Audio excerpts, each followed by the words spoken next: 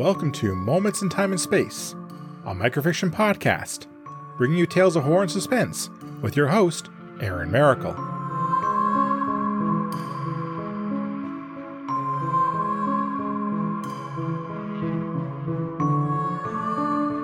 Hello everyone. Construction sites in the city are always amazing to see. Large machines digging great pits in the middle of a concrete jungle and raising dwellings of glass and steel that tower over the streets.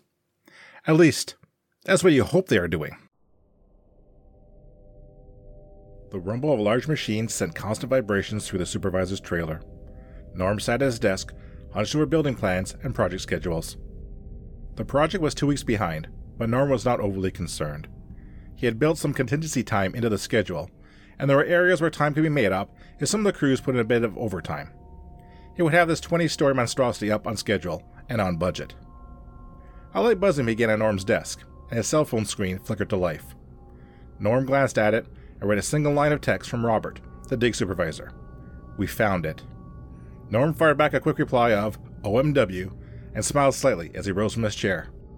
He snagged a hard hat from a hook near the door of the trailer and slipped it on before he stepped out onto the construction site. The rumbling of loud machines shook Norm's bones as he headed towards the elevator cage.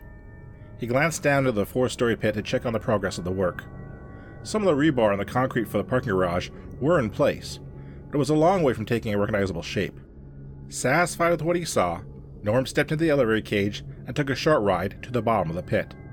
When the elevator reached its destination, Robert was waiting for him. The tall, thin man was wearing dark sunglasses, and his red hard hat bobbled as he gave Norm a curt nod. Both men walked in silence towards a white tarpaulin tent set up next to one wall of the pit. Robert reached the tent first and held open one of the flaps. Norm stepped through and was greeted by a large man holding a machine gun pistol, standing in front of a large, jagged tunnel dug into the side of the pit. Norm flashed his ID, and the man stepped aside, allowing Norm and Robert to proceed into the tunnel. A string of dim work lights provided a faint path for men to follow. "You think this is it?" Norm asked. "Based on what I have observed in the last 4 weeks, I am very confident we have found it," Robert said. "When we first started digging, petty crimes in a 3-block radius rose 10%.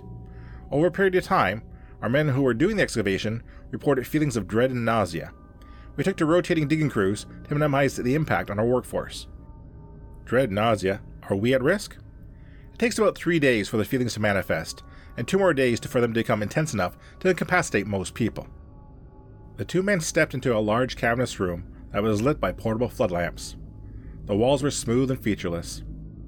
3 men dressed in white hazmat suits studied a large object in the middle of the room. At first glance, it looked like a large black stone altar, but Norm knew it was not meant for that purpose. "What have we figured out so far?" Norm asked, keeping his distance from the object. Robert moved his sunglasses. "Very little. It is some type of container that is approximately 8 feet long, 3 feet wide, and 2 feet deep. The entire surface is without blemish except for the seam where there appears to be some type of lid. We have no idea what the material could be, and no idea who put it here." "Fair enough. Management tasked us to dig and find this thing. Right now, that is mission accomplished. I'll give them a shout and see what they want to do next." "Sir, I'd like to raise a concern." "What is it, Robert?" "I now know how petty crime increased as we made progress towards the object. When we broke into this chamber, there were 10 homicides that night within a 12-block radius. That is a 900% increase over the annual average for the entire city. And I'd like to go on record that I feel that no attempt should be made to open the container. I fear there could be further consequences on a greater scale." Norm weighed Robert's words and slowly nodded.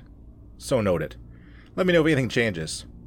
Norm headed back up the tunnel, and Robert watched him go. Once he was out of sight, Robert turned to look at the ebony container once more. He felt the hairs on the back of his neck rise as technicians ran their hands over the surface of the lid.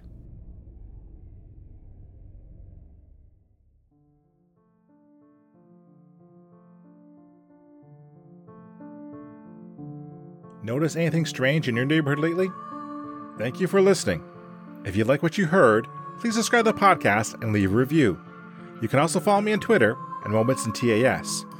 Feel free to recommend this podcast to others and help it grow. The opening and closing theme is Creepy Night by Daniel Carlton. Until next time, be safe, be smart, and be well. See you soon.